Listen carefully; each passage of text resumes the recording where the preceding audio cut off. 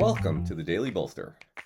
Each day we welcome transformational executives to share their real-world experiences and practical advice about scaling yourself, your team, and your business.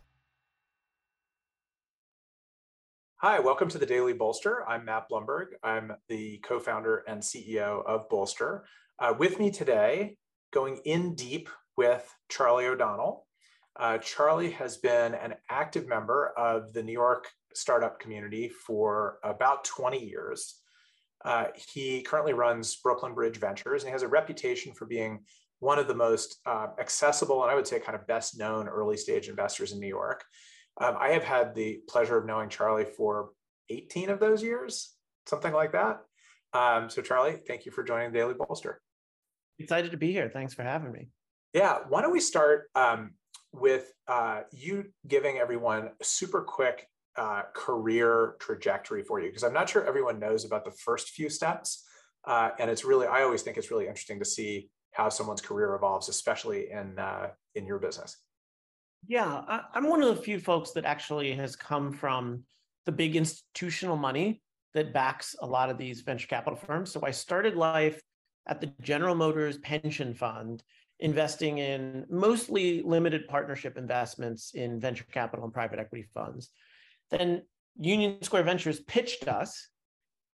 We decided that the fund was too small for the bite sizes that we normally do, although that wasn't my opinion at the time. I pounded the table as hard as I could and didn't get us in. So I reached out to Fred. I said, what does a junior analyst do? He said, you want to come and find out? And that resulted in a little short of 2-year stint at Union Square Ventures as their first analyst. I jumped over to the startup side. I did a really brief stint as a product manager before trying to start my own company in 2007, around the time that you were not only an angel investor, but my landlord. You were gracious enough to let us hang out in a roving set of empty desks, from conference room to cubby to, closet, wherever you could stick us. And we were deeply, deeply appreciative for that. Well, it's because we loved your name, right? We were Return Path and you were Path 101. So that kind of said a lot about it. So yeah, we had to be there. All right. So you went from LP, a little further downstream to VC, further downstream to founder, and then what? Realized that being a founder is really hard. And I think there are a lot of VCs that, or younger, non-partner folks that come up with a lot of ideas and see a lot of ideas and think like, oh, I could do that, or I should start this. And to be honest, I probably wasn't that great at it. Learned a ton and wound up back on the VC side. Right around the time that Foursquare raised their initial round of capital, I sort of helped put that together. And it was sort of a post-financial crash resurgence of New York. And people realized that you needed to be on the ground here in the ecosystem. And I had been building a lot of community stuff. And so I was helped open up First Round Capital's New York office in 2009, spent a couple of years there. Great team, great place to realize that if you didn't want to work on a team, that you probably should be on your own, because it was a really great crew of folks. And I realized I just didn't want to have to ask anybody to backstop my decisions or to convince anybody else to write a check. I sort of wanted to live and die by my own sword. And so I took the solo GP route. I raised a small fund. I've been doing that now for a little over 10 years. And we're sort of on the tail end of Fund 3 here. And Brooklyn Bridge Ventures is now invested in about 100 companies. Well, the portfolio is 100. That's tremendous. Yeah. Yeah. I think about 9 or 10 deals a year. Okay. Yeah, it adds up over time. And when you're doing early stage, they tend to stay around for a long time too. Yeah, for sure. Not as many as I would like, but yeah, definitely. So I'm curious, as you sort of think about your journey, when you left First Round, what was your decision about, hey, do I start my own firm? Do I stay here at First Round and, hang out and push to be partner? Or do I go join another big firm? Do I call Fred back and try to create a new level at USV that's between associate and partner. You must have had a bunch of those thoughts. How did you land on being an entrepreneur in the VC landscape, which is tough? Yeah, I think the thing that people don't realize about venture is that opportunities are kind of few and far between, and different firms are set up to be shaped in different ways, right? And so when I joined First Round Capital, there was sort of already 4 partners at the firm. There were 3 existing principal level people, all of whom were vying for what might have been 1 or 2 partnership positions. So it was a pretty crowded house. In fact, some of the folks when I joined were fairly vexed that I joined the sort of competition. But I wasn't necessarily there to compete. I was there to sort of help them set up that New York office and get some feet on the ground and help introduce them to the community. So I was actually only supposed to stick around there for a year and, worked my way to an extended stay. But at some point, it was obvious that there was just sort of no room at the inn. And it wasn't clear that it was a great fit. I had more of sort of an entrepreneurial, want to be the person with my name on the door, or that kind of thing, and wanted to be able to speak for the firm. And so I did actually have some conversations with some other firms, and look, if my fundraising wasn't successful or I couldn't do it on my own, I would have been happy to be, a cog in somebody else's machine, because I really did want to work with early stage funds. And, but I figured I owed myself a shot at that point. I wasn't ready to concede and, to be partner number 2 at somebody else's name capital. Right. Yeah. Well, congratulations now 10 plus years in the past on getting something up and running, because that is not easy. When I think about the arc of your career, it is so interesting to me that I don't know that I have ever met someone that's been an LP, a GP, and a CEO. I'm sure I could come up with someone, but it's not a ton, or at least an institutional LP. And then right. The LP side is the rare one, actually. That's the rare one, yeah. So I'd love to ask you a couple questions about the learnings and sort of applying learning. So let's actually go back to GM. What's something that you learned as an institutional LP that you applied to being a GP? So it's definitely a portfolio approach. That is kind of the way that I look at everything. I was a GM actually for 8 years because it was not only the 4 years full-time right after college, but I was an intern. I was a high school intern. My high school had this sort of special program that in senior year, once we'd applied to our colleges, they kind of kicked us out. So I was there for a long time. I mean, that day that I cleaned out my office, I had a lot of junk to bring home. And they are a really research, thoughtful, model-driven shop that has to live with the assets, right? It's not like an investment banking firm where you broker the deal and then somebody else deals with it for a while, right? So they have a really, really long-term view. And we were analyzing venture funds and really trying to figure out well, what was it that drove your return? And are you taking more risks than other people? And what's your hit rate? And what kind of valuations? And trying to apply this really data-driven approach. And so I do that now. It's something I recommend to any new fund investor. I always tell them, you have to build the fantasy cash flow model. And that is what every LP analyst builds when they first start out is how many deals am I doing? What's the valuation? What's the mortality rate? What's my expectation of ending value? And how does that cash play out, right? It's very easy to say, well, I'm going to hit this many doubles, triples, home runs, and it takes 9 years to build a company. Well, do that math and see what the IRR is. And it's probably not as high as you think it is. And sort of one of these levers has to give. And so I'm always taking a portfolio approach, not just to the asset allocation, but to the decision making. I mean, I'll go back to this one instance of,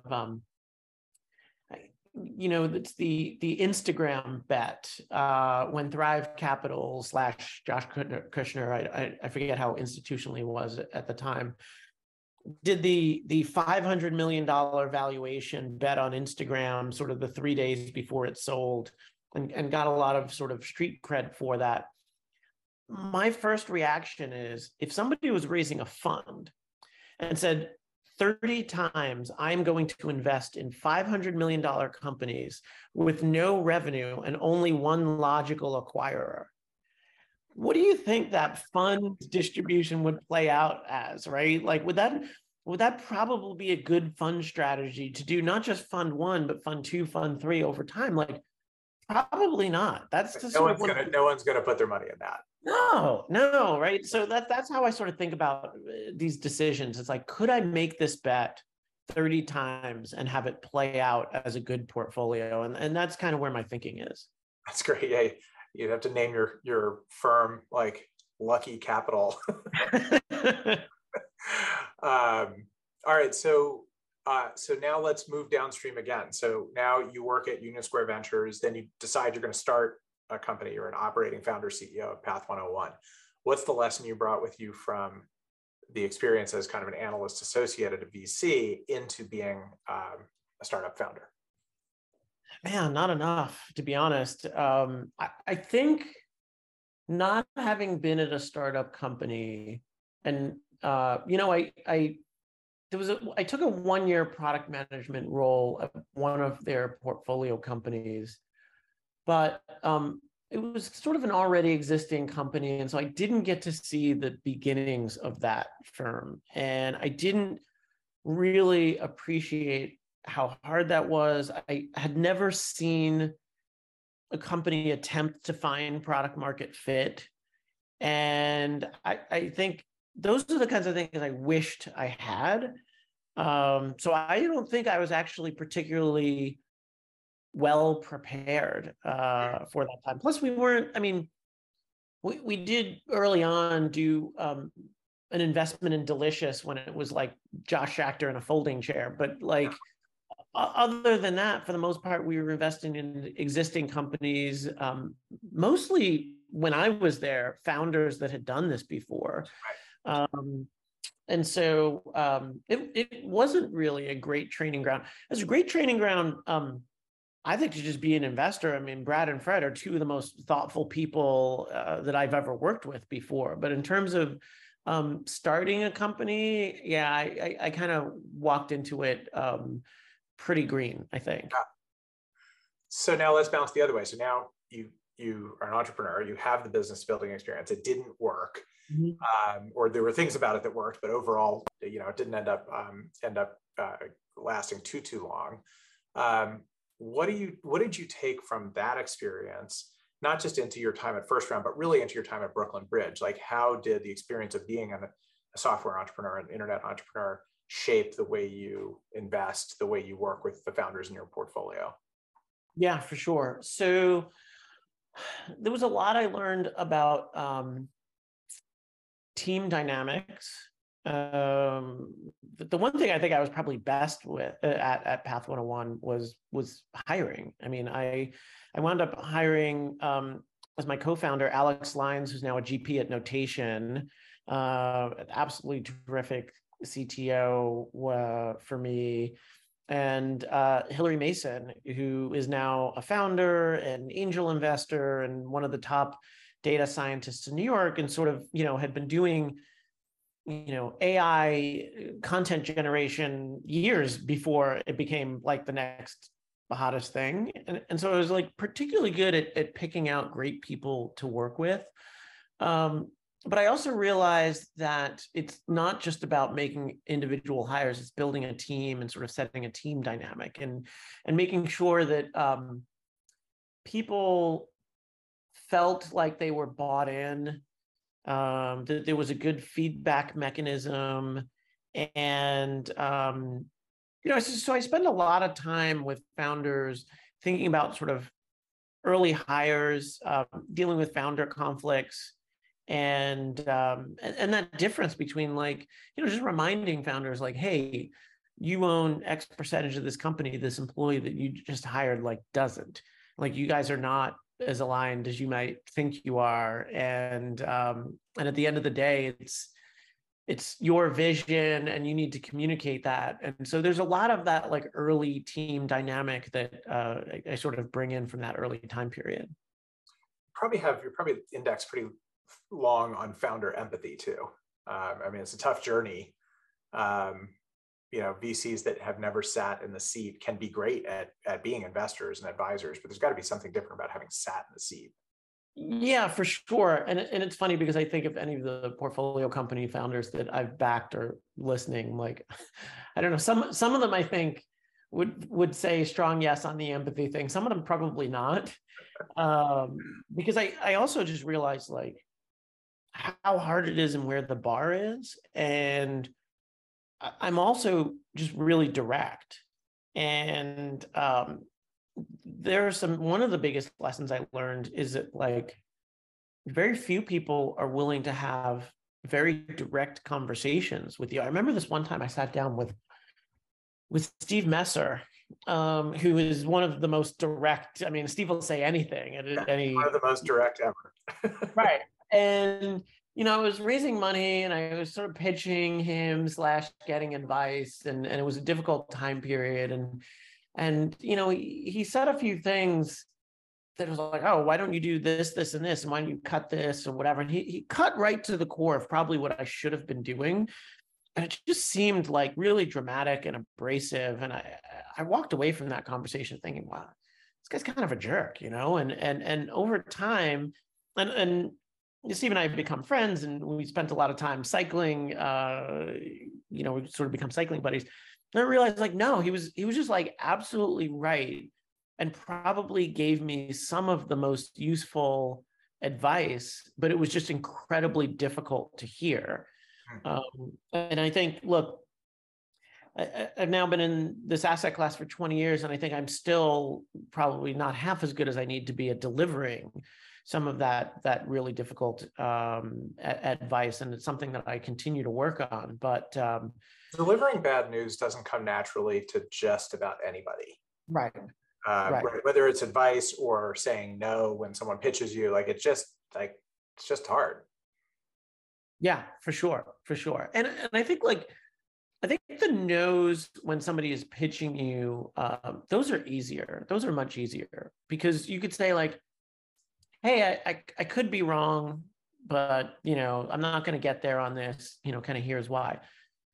When you have to deliver bad advice to somebody that you've bet on, where you're basically like, I liked this idea and thought it was good, but your team has not executed. And so here we are, right? So this was good, you didn't get there is a much harder conversation than like, I don't think this is good, but I could be wrong. Right.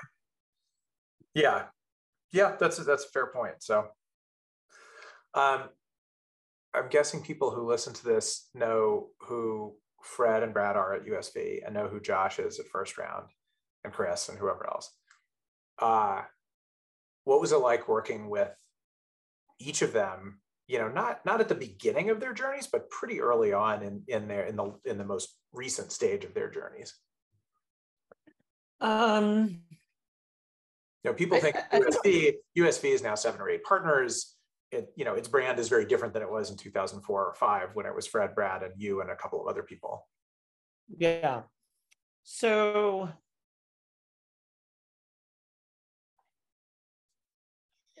I think the things that first of all, they're all just like super different people. Josh is very much a builder of things and really likes to get in, sort of understand how things work. I think Fred is very close to that, not as a sort of builder entrepreneur.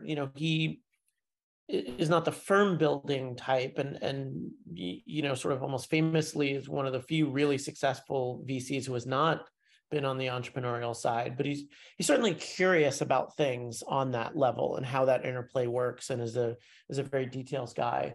And Brad is a really kind of academic, like big picture thinker. That is the student for sure. Yeah. And, it's actually interesting because like, Brad and Fred, I never got to experience USV as the sort of full 4-partner, 5-partner, whatever they are now. It was, I was working and as the analyst or associate or whatever I was, and it was Brad and Fred, and they complemented each other really, really well. Like I don't think Brad gets enough credit for the origin of the thesis of that firm, because you don't have Union Square Ventures without the interplay between the two of them. I'm not so sure that, like, I think Josh built a team of the best players that he could find that match a strategy that he came up with. And it's funny, I've never really thought about this. I'm sort of thinking about the fly. I'm not so sure, and Josh might feel differently, how much they are compliments to Josh. Although I will say, when Josh first started out, he's fairly young, and he co-founded the firm with Howard Morgan, who had a ton of experience. And so Howard is like the guy that brought the internet to Philly, basically. And so, I think Howard was very much a mentor to Josh in the tech world sort of early on. But I think over time, Josh had a good idea of what he wanted First Round to be, and found the best team to execute on that, but weren't necessarily picking out people who were like, I know I'm not good at this, therefore I'm going to go and find somebody else. Lots of different successful models. Well, that's exactly what I was going to say, is that like, I think you have to have strategies that sort of match who you have. And that's why both of those firms have been successful with very different approaches. Right. All right. So now we're in early 2023, and a late winter, early spring. What does the world of early stage investing look like right now? And what do you think is going to happen to it in the coming year? So, look, I think the first check investing world is going to look much more like it did in sort of, call it, 2017, 18, 19, kind of thing, where not crazy town, but, not, deals are getting done. I mean, I have just participated in, I've said yes to a couple of deals where they won't take a ton of time to fundraise, and they're good stories, and they're good founders, and so people are writing checks. That's the problem is in the later stage, the bigger check firms that may have overhang in their existing portfolio, where they're looking at their portfolio going, hey, we've got some holes punched in this thing. We have some valuation challenges, and when's our fund come up for the next fundraise? And that has made them very skittish about writing checks. They have to figure out who they need to support. And there are some firms going, hey, barring a miracle, I don't see how our LPs back us for another fund. Right. Which is a real issue. So, whether it's bridges or A's or B's or whatever, I think that world is going to be sort of fairly slow for the rest of the year. And it's also driven by the fact that, like, some of these folks have an existing portfolio that in any other normalized market would have gotten out into the public markets. And I just don't think there's going to be, frankly, any public market in 2023. Right. There won't be a public market. There'll be fewer exits, and the exits will be smaller. Right. So you're looking at, 2024 for the beginnings of the exit market to sort of start opening up. And do you think it's going to, so it's interesting, the markets can get pulled from the top or pushed from the bottom. And, when the exit market starts to open up again, that makes everybody feel good about opening the purse strings. But the other thing you said that's an interesting dynamic, and we're seeing this with Bolster Ventures too, is the first check is still open for business, right? Because the first check doesn't have to worry about macro. You're backing companies that are in build mode, and you're all in, they're raising $1 million or $1.5 million or something or less, and it's usually unpriced now. So you can see how there'd be pull from the top when exits start opening up.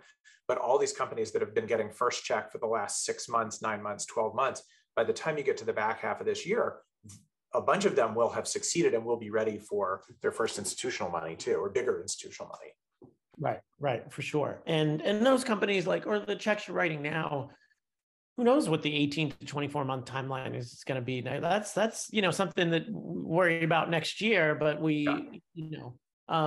the thing I have to remind companies, and I think VCs need to remember this too, is you can't cut your way to success.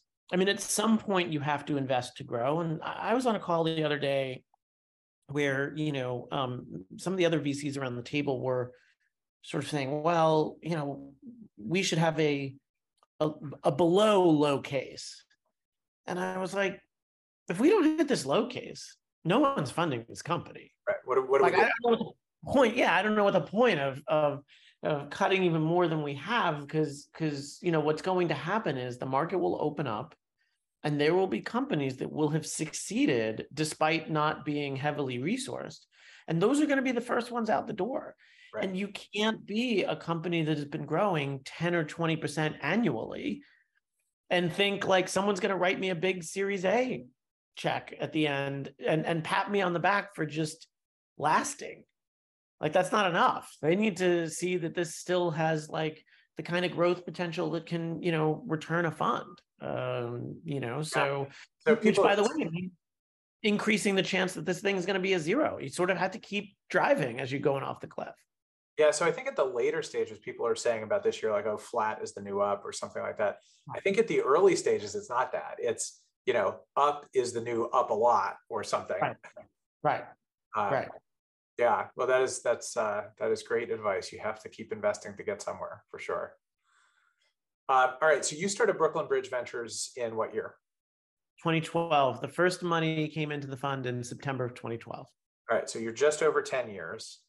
And what's next for you? So the companies that I invest in, I stay active about the first 2 years of the company's life. I mean, I'm happy to hop on a call with companies I invested in 8 years ago, but realistically, there's somebody who wrote a bigger check after me who's sort of taking the helm and on the board and all of that sort of stuff. So the deals I do now will take me into 2025 for my activity level. And, it's sort of an interesting milestone because that puts me 20 years in this asset class. And I've been thinking a lot about what that means and what it has been like to do this job from the ages of kind of 25 to 45, roughly. And I'm a very different person now than I was at 25. I am now married. I have You're a dad. Yeah, I'm a dad of an absolutely beautiful, smart, terrific little girl, and who has been on many board calls. I mean, she started out life 80 days in the NICU, and I got 3 term sheets out while I was in the NICU, which I think I'm pretty sure is a venture record.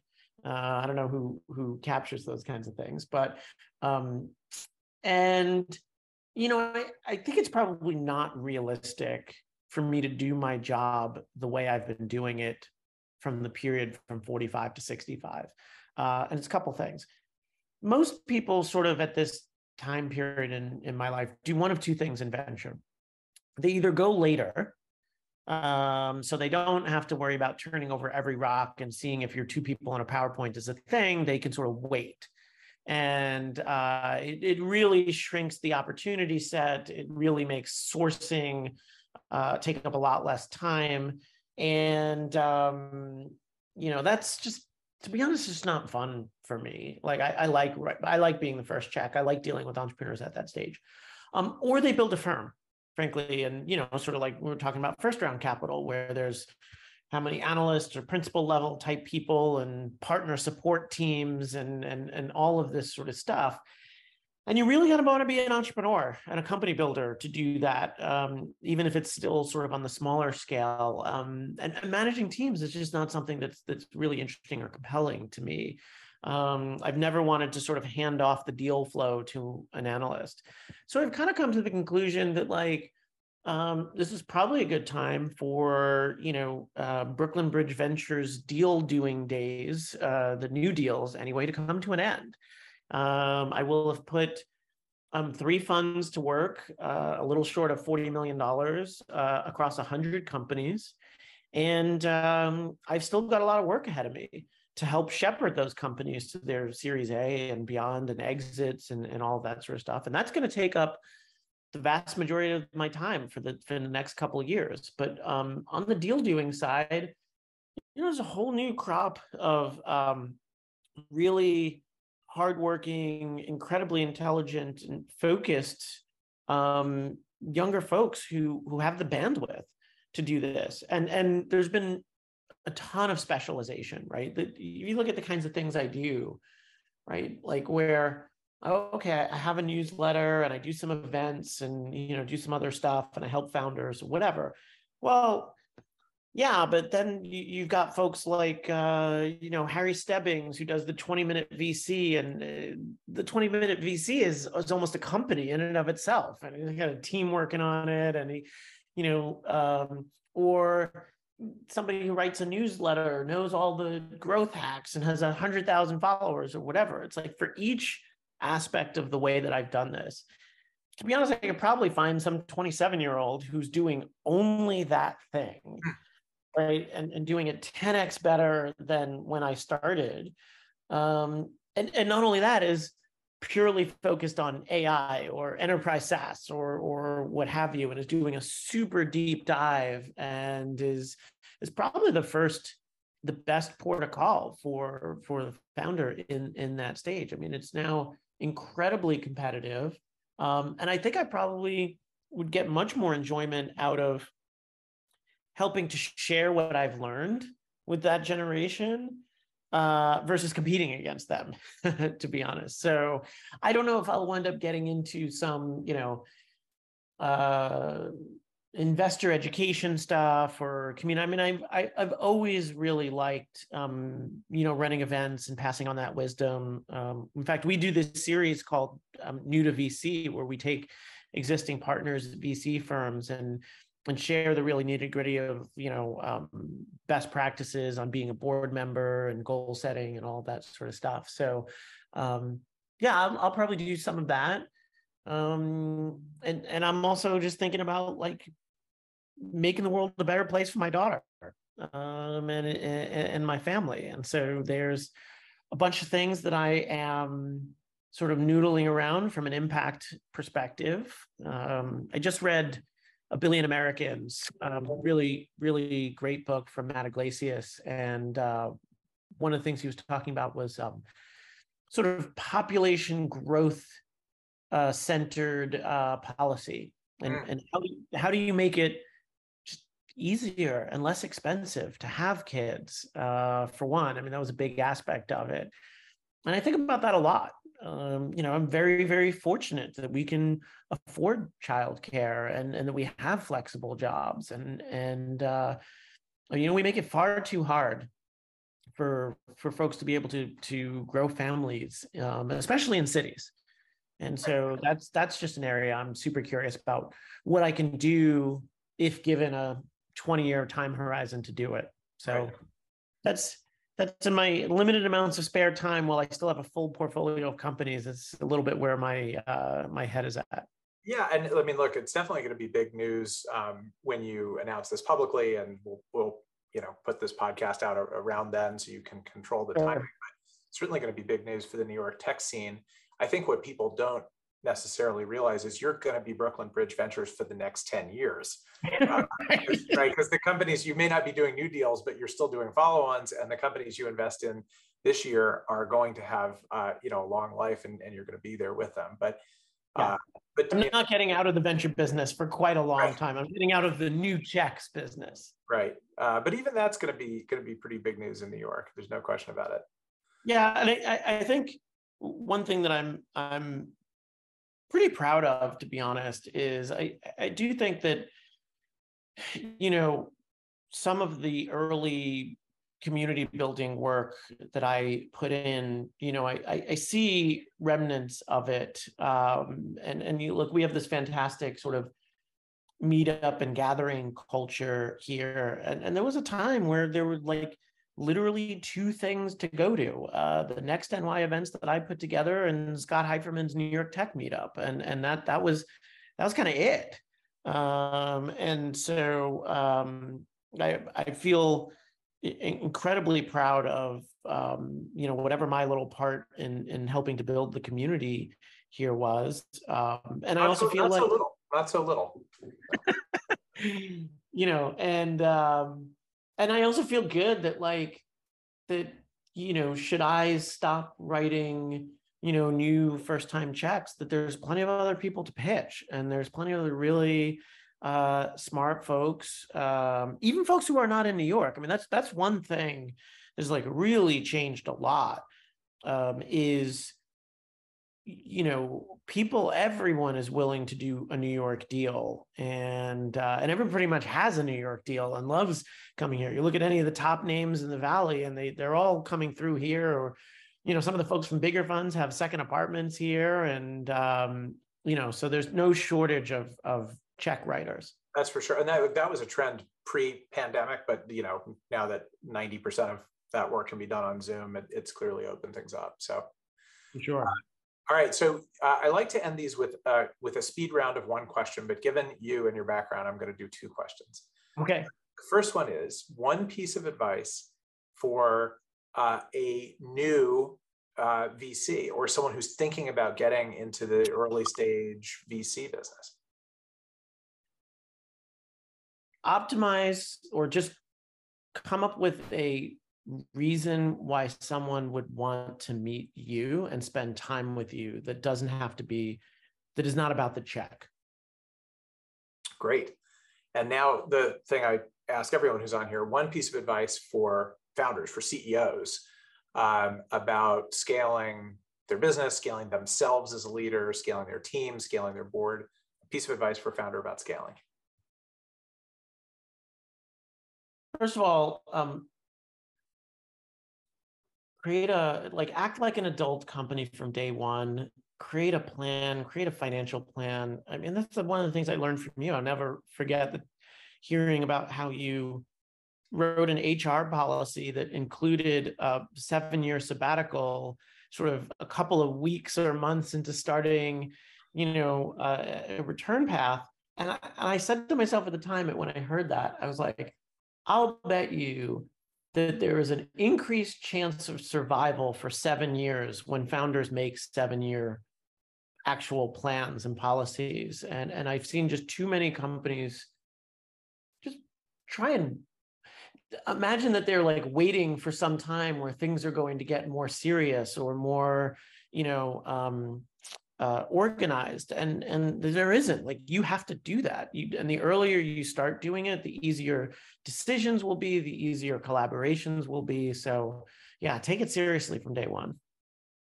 All right, that's a great place to end. Charlie, thank you for being on the Daily Bolster. Good to talk to you. Congratulations on your decision, and good luck. I'm curious and excited to see what comes next for you. So am I. Thanks for having me.